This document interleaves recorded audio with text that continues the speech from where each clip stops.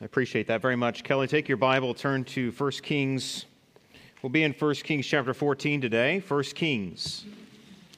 Making our way through this series, God's Word to a Divided Kingdom. A thing that remains throughout this book is God's Word through His prophet keeps coming. And God speaks the truth, even though the kingdom is divided and the kings may not want to hear it. God's Word goes forth. I wonder, how does it feel when someone has been watching you and evaluating you and you didn't realize it? Have you ever been in a situation like that? I have often experienced that. It's usually embarrassing when you turn and you look and somebody's been watching what you're doing, thinking, and they usually have that look on their face like, "What in the world do you think you're doing?" My kids watch what we do, and they watch what I do, and I have some copycats in my house. And they will copy basically whatever you do. They will do it. And that is a little bit of an interesting feeling that you are being watched and that someone is not only watching you, but they're studying you. And they're aware of everything and your mannerisms. And have you ever actually been in the situation where you finally had something dawn on you where you realized how other people perceived you? And it wasn't how you perceived yourself. And then all of a sudden, it like hits you like a bolt of lightning out of the blue. Oh, that's how people see me. Oh, no, that's terrible. And you get that feeling how people think, how enlightening it is to recognize how you are perceived. Well, the Bible talks often about the eyes of the Lord, and today's message title is How God Sees Us. And we talk about the eyes of the Lord. I want to start a little introduction here. There are three main things I think that God is referencing in the Bible when we talk about the eyes of the Lord. The first thing is we're seeing how God sees things, God's perspective on things. In Deuteronomy 13, it says this, "Because you have listened to the voice of the Lord your God to keep all His commandments, which I command you to do this day, to do what is right," notice this phrase, "in the eyes of the Lord." And what he's saying there is you're doing what is right from God's perspective, from God's point of view, not your point of view, God's point of view, which is the only point of view that truly matters, that you're doing what is right. There is, in fact, in evaluation, in God's eyes, there is an evaluation, and there is a seeing and evaluating of mankind. In fact, how about this one? God sees everything. 2 Chronicles 16:9. "For the eyes of the Lord run to and fro throughout the whole earth to show Himself strong on behalf of those whose heart is loyal to Him." You notice God's eyes are able to see everything. And as He does that, there's this evaluation of seeing people, not just like, "Oh, I see that you're wearing a white shirt," but I see your character. I see who you are. In fact, verses like these point out it even more. Proverbs 5, "For the ways of a man are before" what? "The eyes of the Lord. He ponders all his paths." Or Proverbs 15:3, "The eyes of the Lord are in every place, keeping watch on the evil and the good." Those are the main two ways the phrase "the eyes of the Lord" are used in the Bible. But there's one other one, and that is this, that the eyes of the Lord often regards to His listening to and noticing the righteous. The eyes of the Lord are on the righteous. His ears are open to their cry. This passage today, what we're going to see is that God sees us. And as God sees us, He notices those who follow Him. So how does God see us? What's God's perspective on you? That's a big question. So let's look at this passage today and see that. Father, we ask your wisdom and grace, understanding as we open your word. I pray, God, that you'd help us to have our hearts open to you right now, that we would be willing to listen to your truth and recognize you are the eternal and great judge and the great king, the great creator, and you can discern the thoughts and intents of every man's heart. And so today, Father, as we gather before you, I pray that we would recognize this and not hide, knowing that you can see all. Pray all this in Jesus' name. Amen. 1 Kings 14, let's look at the first few verses. If you'll follow along with me, in verse 1, it says, "At that time, Abijah, the son of Jeroboam, became sick. And Jeroboam said to his wife, 'Please arise and disguise yourself, that they may not recognize you as the wife of Jeroboam, and go to Shiloh. Indeed, Ahijah the prophet is there, who told me that I should be king over this people.' Verse 3, 'Take with you 10 loaves, some cakes, jar of honey, and go to him, and he will tell you what will become of the child.' And Jeroboam's wife did so. She arose and went to Shiloh, and came to the house of Ahijah, but Ahijah could not see, for his eyes were glazed by reason of his age. The first point I want to make today from this passage is that God can see through any disguise. It's a very simple point, a very practical point, but something that bears repeating over and over again, because we make physical disguises to hide who we are to others, and normally it's not very successful. Normally everyone knows who you are. If you put on a mask, everybody's like, oh, yes, I know who that is. And normally the more mature you are, the more you realize how little disguises actually make an impact on deceiving others. But isn't it the case that we also have spiritual or non-physical disguises to lie about what's really going on in our hearts? We do this. What kind of disguises do we have? Well, I listed 3 here. How about the disguise of the know-it-all, right?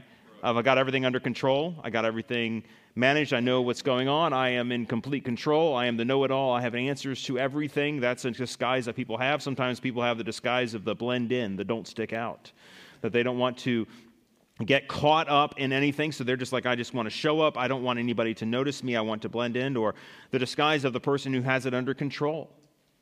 They pretend like they've got everything under control. Everything is fine. And often fear is what causes us to seek out these disguises. Like Adam in the garden, we are afraid, so what do? We hide or we disguise ourselves. We get away from God. We don't want God to see us. And the first thing we see here is that people will try to deceive God. It is just the way things go. In this case, we have Jeroboam's wife. Jeroboam sends his wife out instead of himself.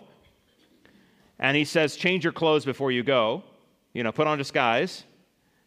And go with these gifts. And he lists the gifts there. I think it's interesting. I don't exactly know. It doesn't tell us who she was trying to fool. Probably the prophet, Ahijah. So there is an easy mistake here to make. There's Abijah, right? The son, and Ahijah, the prophet. They're different people. Obviously, Ahijah was the man who told Jeroboam that he would receive the 10 tribes once the kingdom was split in half. And so Jeroboam wants to find out some information. His son, Abijah, is sick, and he's afraid of what might happen. So he says, wife, why don't you get dressed, disguise yourself, and go to the prophet. I know that he speaks for God because he told us about my kingdom, taking on the kingdom. So you go speak to the prophet and make sure you disguise yourself because I think possibly he doesn't want anyone else to see her going to the prophet. Maybe that's part of it.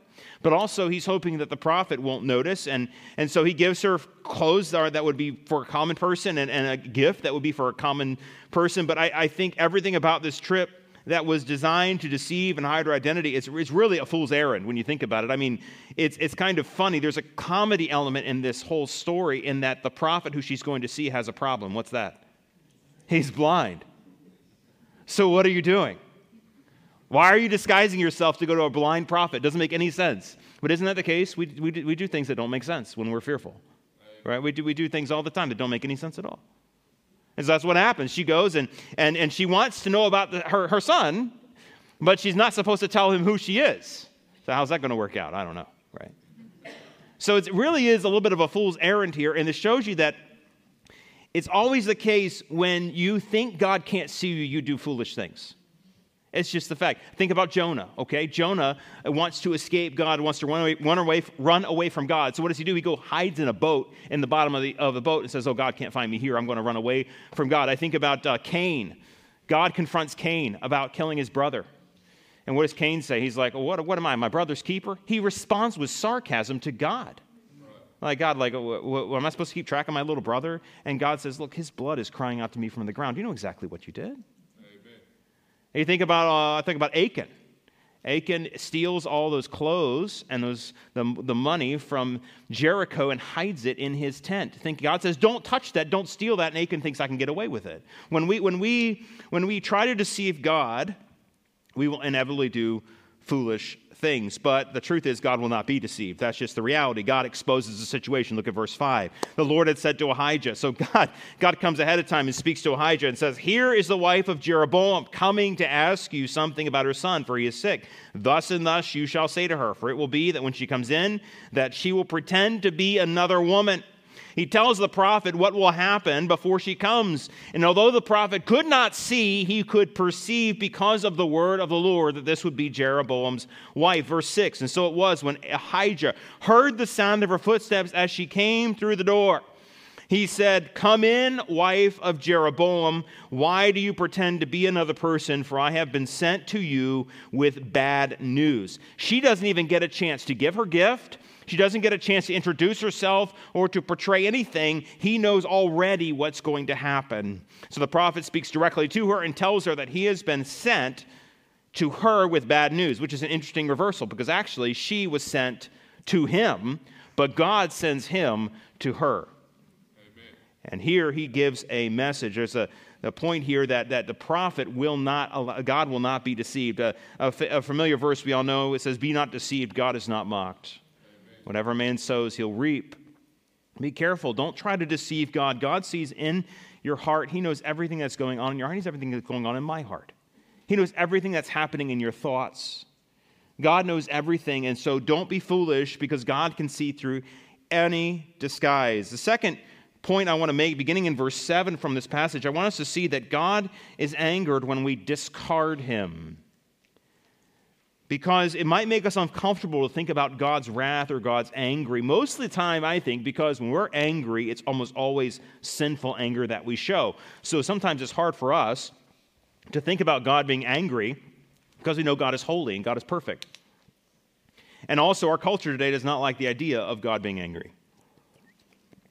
In our culture today, the best virtue you can have is that everybody gets along. But the biblical text we have before us, the most important thing is truth. And the most important thing is God. And the most important thing is true worship. So anger is justified and proper when it expresses displeasure at that which is evil, that which is wrong. So if someone were to commit an act of violence against my family in my home, if a mob were to come and torch my home and burn up everything in it, I would be justifiably angry because they have done something wicked. We're not talking about a minor slight here. God is angry because when we sin against him, we are doing that which is rejecting him. We are rejecting the ultimate good, and God is angered when we discard him. Let's look at this first in verse 7, that God's gift was rejected. And go tell Jeroboam, so we're still listening to the prophet. Go tell Jeroboam, thus says the Lord God of Israel, because I exalted you from among the people, made you ruler over my people Israel, tore the kingdom away from the house of David and gave it to you. And yet, notice this, look at verse 8. And yet you have not been as my servant David, who kept my commandments and who followed me with all his heart to do only what was right in my eyes. But you have done more evil than all who were before you, for you have gone and made yourself other gods and molded images to provoke me to anger, and have cast me behind your back. Here is the gift rejected. God said, I gave you a great gift. And this is a message coming from God. The authority here is not just the prophet. He says, thus says the Lord God of Israel. God's grace was great to Jeroboam. He said, I took you and I exalted you. I made you who you are, God says. And because I made you a ruler over my people, remember, they're my people, God says, not yours. And because I tore this kingdom away from David, you would think that Jeroboam would understand that God had done so much that he should owe loyalty to God. But this is not the case. Look at verse 8 again. He says, you have not been as David was, keeping the Lord's commandments. You did not follow the Lord with all your heart. You did not do what was right in the eyes of the Lord. Once again, from God's perspective, this person disobeyed. He did what was right in his own eyes here, and this is the most important thing, that God's perspective is what matters the most. Not what you think about it, matters what God thinks about it. And we have this all backwards in our culture and in many homes today and in many hearts today. We have this backwards. The most important thing we think is, what do I like? What's important to me? And what God points out here is that in the eyes of God, this was wicked. Verse 9, if you look at this, he says, you were worse than all who were before you. What was the great sin that he committed? Well, the sin is laid out here as idolatry. Verse 9, you have gone and made for yourself other gods and molded images. And what was the result? You provoked me to anger. You provoked God to anger by casting God behind your back. The picture here is someone who throws something away. just like throwing something away. Like there's something in front of you, you throw it behind your back. You don't want to think about it. It's almost like trash. God is saying, you treated me like trash. Now, when the Bible talks about provoking God to anger, the Bible teaches that God's wrath, God's anger burns against false worship. Now, when people come to God and worship him falsely, in fact, the Old Testament word wrath and anger is basically synonymous. There's a lot of overlap in meaning here. And the words I want to draw your attention here in this phrase is provoke to anger. It's used here and elsewhere. Whenever it's used in the Bible, this phrase is always used as God's response to people who are being unfaithful. That's very unusual that a word is only used in one context, and that's the case with this. Provoking to anger, God being provoked to anger, is exclusively in this context that God's wrath burns against false worship. This is not just an Old Testament thing. In fact, look at Romans chapter 1. Romans chapter 1 teaches us, it says, "For the wrath of God is revealed from heaven against all ungodliness and unrighteousness of men who suppress the truth in unrighteousness." Notice again the key violating sin. Verse 19, "Because what may be known of God is manifest in them, for God has shown it to them. For since the creation of the world, his invisible attributes are clearly seen, being understood by the things that are made, even his eternal power and Godhead, they are without excuse."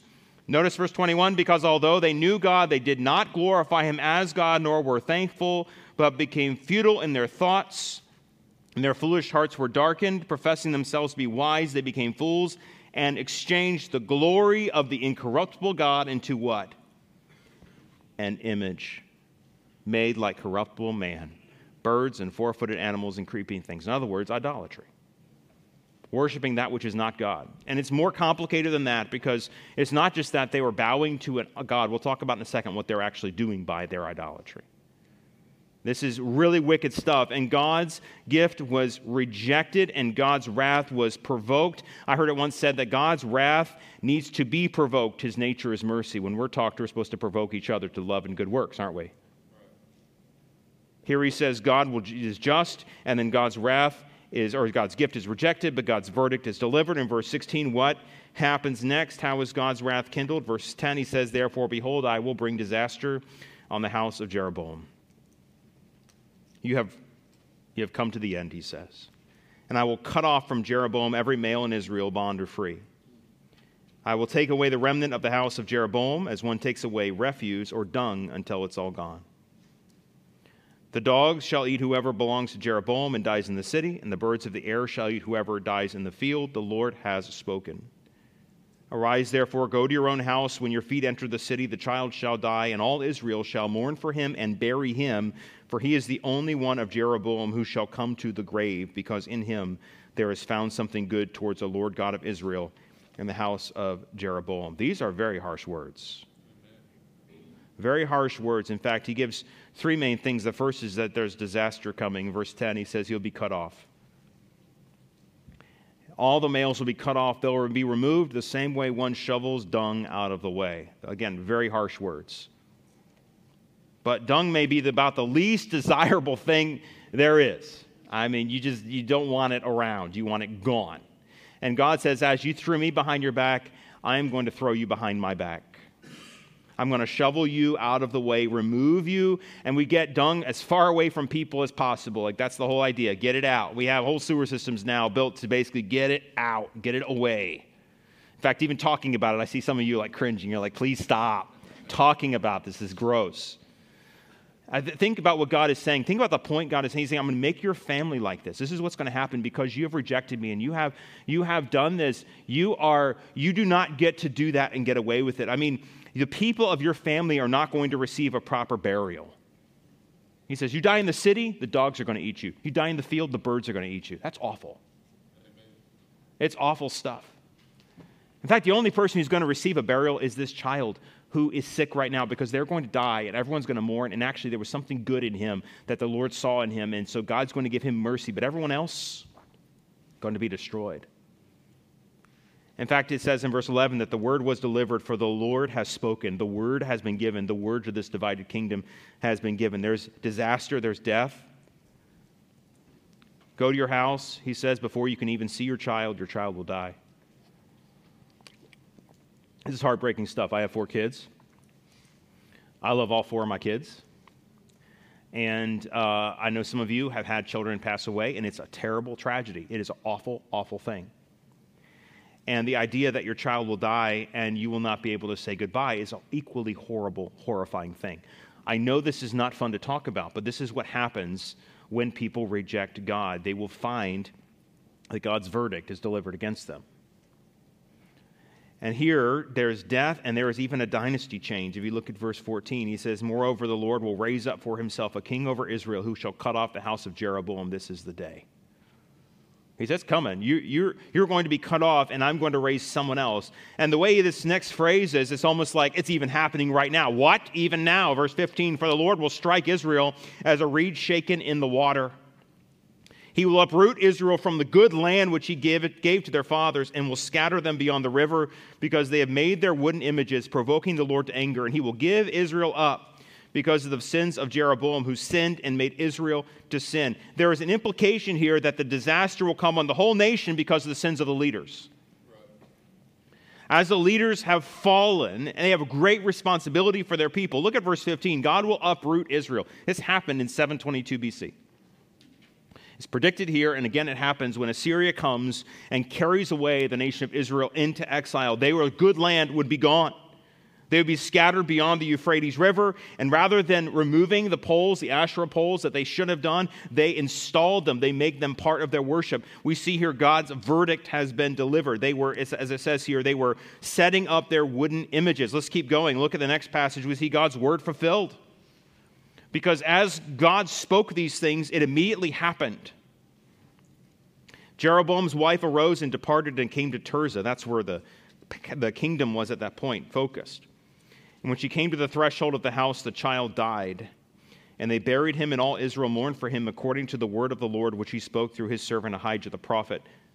Now the rest of the acts of Jeroboam, how he made war, how he reigned, indeed they are written in the book of the Chronicles of the kings of Israel. The period that Jeroboam reigned was 22 years. So he rested with his fathers, and Nadab his son reigned in his place. It's just like in 1 Kings 13 where there was a short-term fulfillment which proved the long-term fulfillment. Here, in the short term, it happened just like it was predicted according to the word of the Lord, and so it would be the word of the Lord fulfilled later as well. And here's the application as we get to the end of this point, that casting God aside happens to those often who've been spoiled by God's grace. When you have experienced the grace of God over and over again, so many times people cast God aside and push God behind their back. I've seen it in my life, and you've seen it in yours. We live in a country that has been blessed by God's grace abundantly. And what do? We push God aside. Amen. Happens to people all the time. The people who experience God's grace, we do this, we reject God, and that is a terrible thing. In fact, one other point I want to make out is that make clearly here is that our sinful choices have a terrible impact on those we love. I think often when we sin, we're only thinking of ourselves, right? We're thinking of the moment. We're thinking of what we want. But if we think about the consequences at all, what consequences are you thinking about? If you think about the consequences, you're thinking about the consequences to your life. But I want you to think even further than that, because our decisions have a blast radius. And when we make sinful choices, they not only affect us, they affect our families, they affect our communities. In fact, if you're a leader, as Jeroboam was, they have even a greater impact. Think about fathers. Fathers in your family, your decisions make a huge impact, not only on your wife and on yourself, but on your children. They make an impact on your children and on your grandchildren.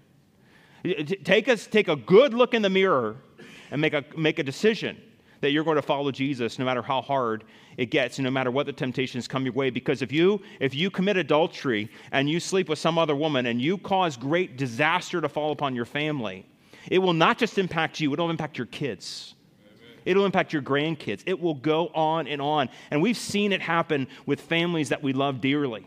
It's an awful, awful thing. So when you're a leader in a family and you make bad decisions and you make sinful decisions, pastors is the same kind of thing. So many pastors have failed and have caused ripple effects across the culture of their church and across their communities. They fail and people say, well, if that pastor, I don't trust him. I don't trust the Bible at all. And they walk away from the Lord because a leader failed. Amen. I think about also teachers. Teachers, you have an impact on the children and on the students in your life. Employers, How you sin impacts your employees. We think here that we can limit the danger, we can limit the damage to ourselves, but that's not the case. Here, Jeroboam sinned. It said he led the whole nation into sin, and then his own family paid for it. That we talked about God's anger here. One more point here is that God is jealous for our worship. As we see here, we talk about God's jealousy and God's anger. They're both paired together in this passage. And why would God be jealous for our worship? First, let's look at this passage. We see in verse 21 through 24 that those who abandon true worship will embrace false worship. Rehoboam, the son of Solomon, reigned in Judah. Okay, stop for a second. Let's quick review. When we talk about the divided kingdom, we've got the northern kingdom of Israel, the southern kingdom of Judah. Jeroboam has been reigning in the north, and all that we just covered happened in the northern kingdom. Now we go to the south, where Jerusalem is.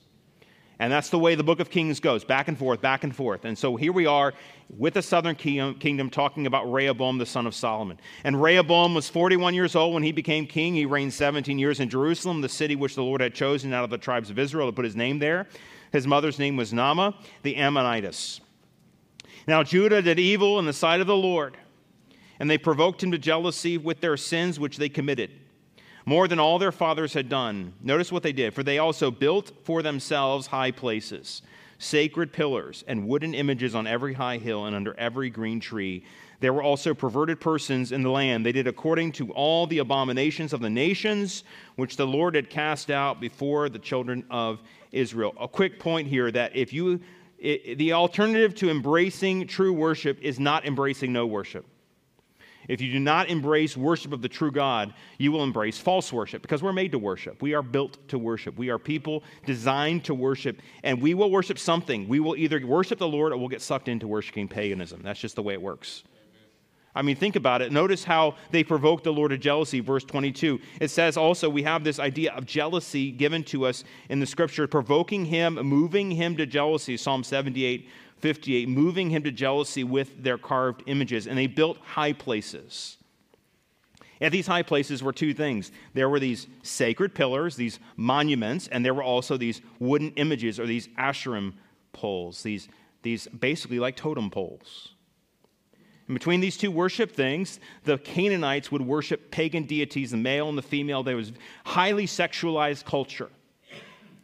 And in this kind of stuff, there was Canaanite worship. This was the reason that God had dispossessed them from the land, it tells us. And in fact, in verse 24, I don't know what translation you have, but my Bible says perverted persons. That is male cult prostitutes who worked at those shrines. There was prostitution, there was sexual deviancy, and there was immorality happening with pagan worship. Anytime there's paganism, there's immorality. And a lot of times when there's immorality, in the back door comes paganism.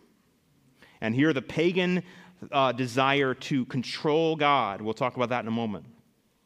I want you to notice God's jealousy. We talk about the word jealousy. What does it mean? The use of the word jealous, and in fact in Genesis 30 and verse 1, the word jealous is used for envy. The word jealous in the Bible can be either positive or negative. It just means this idea of envious or jealous for something. Now when Rachel saw that she bore Jacob no children, Rachel was jealous of her sister. She envied her sister. In fact, God even gave Israel nations about the law of jealousy. When a husband has a wife who has been immoral, who has been seeing other people, he has a spirit of jealousy. There are rules that he has to follow. In fact, in Deuteronomy 32, it tells us that they provoked him to jealousy with foreign gods.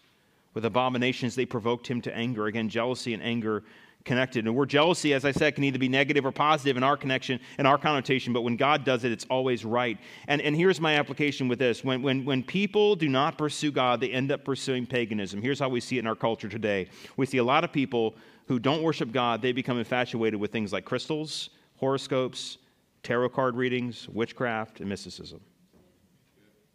It's all over the place. And when people abandon the truth of God, they follow after these things. And those who abandon the truth of God embrace perverted sexuality. In the Old Testament, with sacrificing children, destruction of the nuclear family unit, androgynous sexuality, transgender philosophies, they all deny God's plan for men and women. And when you step away from the truth of God, you embrace that which will harm you. And that's exactly what they were doing. God is jealous for us. God wants what's best for us. And when you abandon true worship, you'll embrace false worship. And those who embrace or those who abandon true worship will end up being humbled. And one of the main reasons, or main elements of false worship, is a reversal of the roles of God and man. Follow me here. True worship says this, as Kelly sang. Thank you, Kelly, for that special today, because as she says, true worship is this: I serve the Lord. His name is Lord. He is my master. I am his servant. I follow him. I do what he says. My job is to serve him. Here's what every other pagan philosophy is: I can use the world and use God to serve me. I get what I want by manipulating the world. Paganism is about manipulating gods to your own end. Paganism or demon worship has the same allure. Harness the power of the universe. Harness the powers of nature, the zodiac, the crystals, the spirit guides, whatever it is, to be powerful. And this is very alluring to people because it makes you in the place of God. It reverses God and man. It says, I use God for my purposes rather than I am used by God for his purposes. And so it's more than just people bowing down to a wooden altar. We're talking about a major damaging thing. And those who abandon true worship will be humbled, because what happens, those who embrace false worship are exalting themselves rather than exalting God. Look at verse 25. It says that it happened in the 5th year of King Rehoboam that Shishak, king of Egypt, came up against Jerusalem. He took away the treasures of the house of the Lord and the treasures of the king's house. He took away everything. He took away all the gold shields which Solomon had made. Okay, so we have this king of Egypt named Shishak. He raids the temple. He carries off the treasures of God's house. Notice the repetition. If you have a pencil, you might want to circle. Took away, took away, took away, took away. Everything that was good, all the treasures in the house of the Lord, gone by this foreign king. He even took away the gold shields that Solomon had made that were part of the ritual worship in the temple. He took them away too. And what did Rehoboam do? What was he forced to do? Look at 27. So he had to replace them with bronze shields. Boy, that's humbling. You know, Dad had gold shields. I got bronze shields because the gold shields had to be taken away because we were not following the Lord. Rehoboam made bronze shields in their place and committed them to the hands of the captain of the guard who guarded the doorway of the king's house.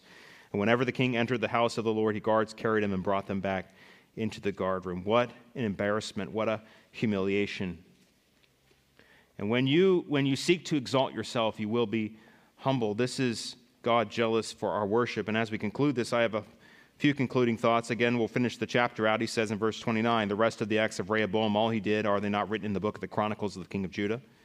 And there was war or conflict between Rehoboam and Jeroboam all their days. So Rehoboam rested with his fathers. He was buried with his fathers in the city of David. And his mother's name was Naamah the Ammonitess. Then Abijam, his son, reigned in his place. It matters how God sees us. In fact, at the bottom of your page, the bottom of your notes, I put this verse here, Philippians chapter 3, verses 8 and 9. I want to turn your attention there. You can turn your Bible if you want. You can look at the bottom of your notes. Because this is the key. God sees exactly who you are. God sees everything is naked and open to him. You can put disguises on. You can pretend all you want in front of people, and you can fool a lot of people. But God cuts right to the heart, and really the only thing that matters is what God sees and how God sees. And I want to ask you a question, a very serious question, that what does God see in your heart? Does God see someone who is saved by the blood of the Lamb of Jesus? Or does God see someone who is trying to work their way to heaven, or is trying to be good enough, who believes they're a pretty good person, who has a hard time admitting to sin? I want you to notice how Paul talks about himself and how God sees him. Paul says in verse 8, "Yet indeed I count all things loss for the excellence of the knowledge of Christ Jesus my Lord, for whom I have suffered the loss of all things, and count them as rubbish, that I may gain Christ." The word rubbish is another word for dung, frankly. This is the most I've talked about dung in a message, and who knows how long. Paul says, all the good things I did, all the things that people would say, wow, that's an impressive person, look at his credentials. Paul says, I take all that, I count it as loss, I count it as a negative, and I don't count it as a positive, I count it as a negative. I'm going to throw it away, count it as dung for the excellency of knowing Christ. And look at verse 9, and being found in him. That's where it has to be. Not having my own righteousness which is from the law, but that which is through faith in Christ, the righteousness which is from God by faith. He says, I consider everything I have to be worthless. To be in Christ is the most important thing. Because when I am in Christ, God will see me different. When I stand before the throne in heaven, once I die and I meet my Savior, I don't exactly know how this will go, but I imagine that God might look at me and say, why should I let you into heaven? I mean, look at you. You've done a lot of sin in your life. You've committed all. My wrath is against sin. And frankly, on my own righteousness, I have no merit for heaven. I have no reason to go to. I have nothing I can offer on my own. But what he says here, being found in Jesus, I am not there on my own because I'm there with Jesus. And I say, I'm not here. I can't. You know, look at my life. It's not worthy of heaven. But I'm found in him, and you see all. You see everything. You see everything about my heart, and you see everything about my life. But I'm with Jesus. And being found in him, not having my own righteousness, which is from the law, but that which is through faith in Christ, the righteousness which is from God by faith. And this is where I want to challenge you. How does God see you? God sees you. He knows you way better than I do. He knows you much better than I do. And God's wrath and God's jealousy is a real thing. And God's wrath comes against the unrighteous men. God's wrath comes against sin. And God's wrath will be dealt with. But when Jesus hung on the cross, here's what he did. He took all of God's wrath. The wrath of God was taken out on the Son of God there on the cross, the act of love, which none of us can fully comprehend. Jesus died for me in my place. So when he died, he cried out, it is finished. Everything that needed to be done for our salvation has been accomplished. It's done. So now we have salvation in Jesus freely given to those who come to him in faith. Salvation, which is through faith in Christ, the righteousness which is from God by faith. How does God see us? God sees us exactly right. And if you have not come to Christ, if you've not come to Jesus, or not come to the Father through Jesus Christ, you are on your own, and that is a very scary place to be. It's a scary thing. Amen. It's a scary thing to be in the hands of a just and holy God. So would you come to him and find mercy? While you are alive, while you are breathing, there is still time. Every day that God has given us on this earth is another day. If you've never trusted Christ, it's a day where he's given you mercy to turn to him and to trust him for salvation. Would you do that? And Christian, if you've already trusted Christ as your Savior, I challenge you today. God sees everything that's going on in your heart. Would you commit yourself to righteous and good worship for him? Make him the center of your life. Make him the Lord, not yourself. And recognize there's nothing we can hide from him. Let's be open with him. Let's be honest before him. How does God see us? Answer that question yourself. Father, we ask today as we come, we can talk about being before the cross of Jesus, where Jesus takes us and identifies himself with us and with a miracle that's amazing to consider, that our righteousness is nothing, but his righteousness is everything. And he forgives every sin we've ever committed, and he purifies us and makes us his own, so that through faith we become righteous in him. And today, God, we call out to you, we cry out to you as those who need this salvation. We ask you, Lord, to please help us. Please, Lord, save us. Those who've never trusted you as their Savior, may today be the day where they, for the first time and the only time, they only need to once to call out to you and say, by faith today, I accept the gift of Jesus Christ, the gift of God, which is through Jesus Christ our Lord. Lord, there's so much that we try to hide as people. We're afraid. We cover so much. Lord, help us to be open and before you and then not be hiding our sin. And we thank you for warning passages like this that teach us of the severity of sin and how what we do has an impact on those around us. May we take seriously the commitment to true worship and not dabble with those things which are opposite you. And Lord, we pray today that you would warm our hearts to you, help us to trust you fully, and to walk with you as we should. In Jesus' name we pray. Amen. Hymn number 285, we're going to close as we sing. Charles will come and lead us. Would you stand as we sing Beneath the Cross of Jesus?